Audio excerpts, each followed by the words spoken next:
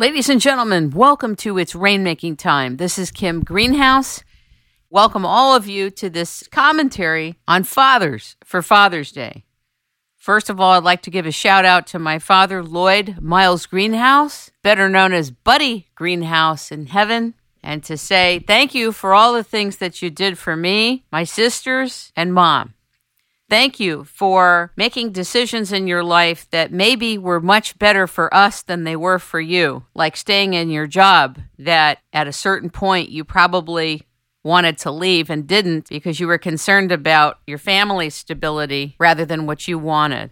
And I want to also call attention to all the fathers out there who've made decisions that you suffered over for your children, for your wife, for your partner. It's a silent kind of suffering. Nobody knows about it because it was done to protect your family. So for all the fathers out there who have made decisions like that and are hurting from it and are suffering from it and are angry about it, I know who you are. I've watched you.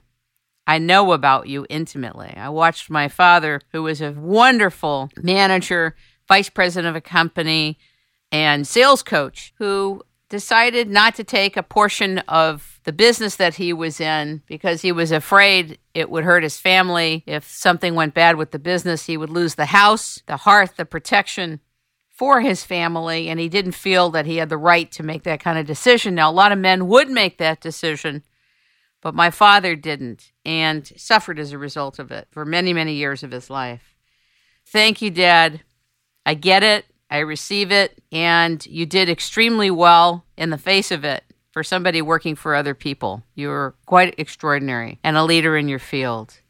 I also want to say thank you to the times we sat down and talked, and you gave me these great analogies and metaphors about facing things in life. He always had a very big energy, big charisma, big presence. He was not that tall, but his presence was so huge. He would walk into a space and fill the room or fill the house. And one of the things he did when I was a young girl is we had to take physiology. I had a partner named Tina Saminsky, and we had to cut open a pig, and we had to take the pig home and dissect it. I was totally freaking out about this. I absolutely was willing to do anything to get out of it. Just please don't make me take this pig home. So I went to my father and I said, I can't do it. I don't want to do it. I'm very upset. I feel this is wrong and all that. And he goes, look, honey, there's some times in life you have to cut the pig. This is just one of those things. I know you don't want to do it. I know you don't like doing it. I know you're afraid of doing it, but you can do it. It's part of your schooling. There will be times in life you will be called to cut the pig. Cut the pig, Kim. You can do it. That was the essence of the lesson from my father, and he was right. He was right. Sometimes in life, you have to cut the pig. When I was in the 12 and unders in tournament tennis, I had a vile temper. Used to crack rackets in half and swear every word in the book. And it was a problem. I was obviously under a lot of pressure, and I had no problem letting it loose. So my father pulls me aside, and he goes, look, honey, I have something for you that's really going to work. Here's what's going to happen. When you get ruffled, you get angry, and it's your turn to serve, I want you to walk over to the corner of the court when you're picking up tennis balls. I want you to take the tennis ball in your hand, and I want you to bounce it 100 times. Over in the corner of the court, I want you to say every filthy, terrible word that you know that you can think of, and let it out. Then, as you're bouncing the ball, you're getting your composure. You walk back to the service line, you bounce the ball, and you serve. Or you go back to the service line and you return the shot from the person who will be serving to you. This way, you have a space, you're calm, you're cool, collected, you have to pick up the ball anyway, you're getting your composure, you let it out, you don't have to keep it in, you go to the service line and boom, it starts. I said, okay, Dad.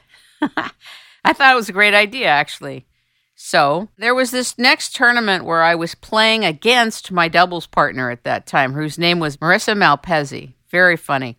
I was ranked higher than her, but the issue was that psychologically you're playing your doubles partner. Who wants to play your doubles partner? I was very agitated. I wasn't losing, but I was playing awful. And I was getting angrier and angrier and angrier. I could feel a racket was about to be broken in half. So I walked over to the corner of the court.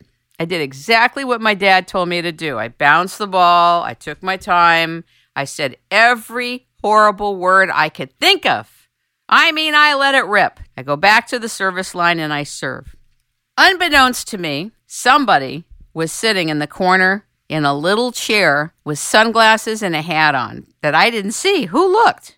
I just looked down, bounced the ball, and said everything I knew. I did win the match, but after the match, my dad comes over, hands me a towel, puts the towel around my neck, puts his arms around me, starts hysterical laughing, and walks me out, not only off the court, but out of where all the courts were. I think it was La Cienega Tennis in Los Angeles, California. Anyway, he goes, honey, you did a great job. You did exactly what I told you to do. It was fabulous. But honey, there's only one problem. Your doubles partner's mother, who's a devout Catholic, was sitting in a little chair with a hat on and her tennis glasses.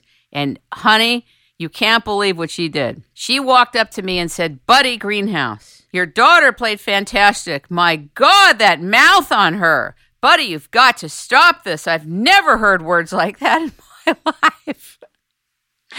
This is how sometimes things go awry when you're taking instructions from your parents. The thing I didn't do was to look up. Each recommendation from parents, you got to look at the context. You also have to do a little of your own thinking too. Like it didn't occur to me to look up, see if anybody's there. I just put my head down, bounced the ball, and let it rip. I want to thank my dad for things like that. Moments of wisdom and insight. My dad was a very smart man. He was a very emotional person. He was a very passionate person. He was an angry guy. He was way more gifted and talented and articulate and skilled than his job allowed him to receive the benefit of. And because he was a family man, he stayed in something a very, very, very long time that he probably should have got out of. But he did very well, and he loved our mother, Joanne, and he loved his children, all differently, all uniquely, as all parents do. But he was of the old school where you really do sacrifice for your children, and he did. And I want to thank him for that. I also want to say to the other people out there who have issues with your father, whether you're male or female and whatever age you are, that in my experience and in my wisdom, fathers, and I define fathers differently than just men who deposit their sperm. A father is way more than that. A lot of times, men don't really have the social and the cultural space to share their emotional life, to share their spiritual life sometimes, and to share what's important to them on the inside, because they're really supposed to be busy protecting their wives and their lovers and their children and being the provider and leader of the family. And the pressure for this socially is immense. And it's so deep-seated that many times, even if men want to do something else with their career, once they have children and they're married, it's much harder to do anything. The men that take the time to be with their children, to nurture their children, to really participate in grooming those children, bravo to you. You are really doing the right thing. You're really doing something that's much needed in society. A lot of men are asking themselves today whether all this war and violence and aggression is amounting to anything. And the indoctrination of men definitely has massive carryover into the way men father their children. And so for those men that examine their maleness and what patriarchy or what the male establishment over long periods of time has done to them and how they've been brainwashed ideologically to feel pressure to do things, bravo to those men.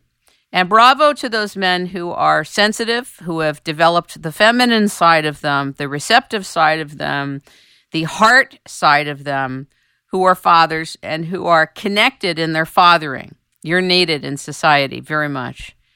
For all the men who simply deposited your sperm and have not had anything to do with your children, shame on you to not be involved. You have no idea the impact and the pain and suffering you've caused to children who are fatherless. Something to think about.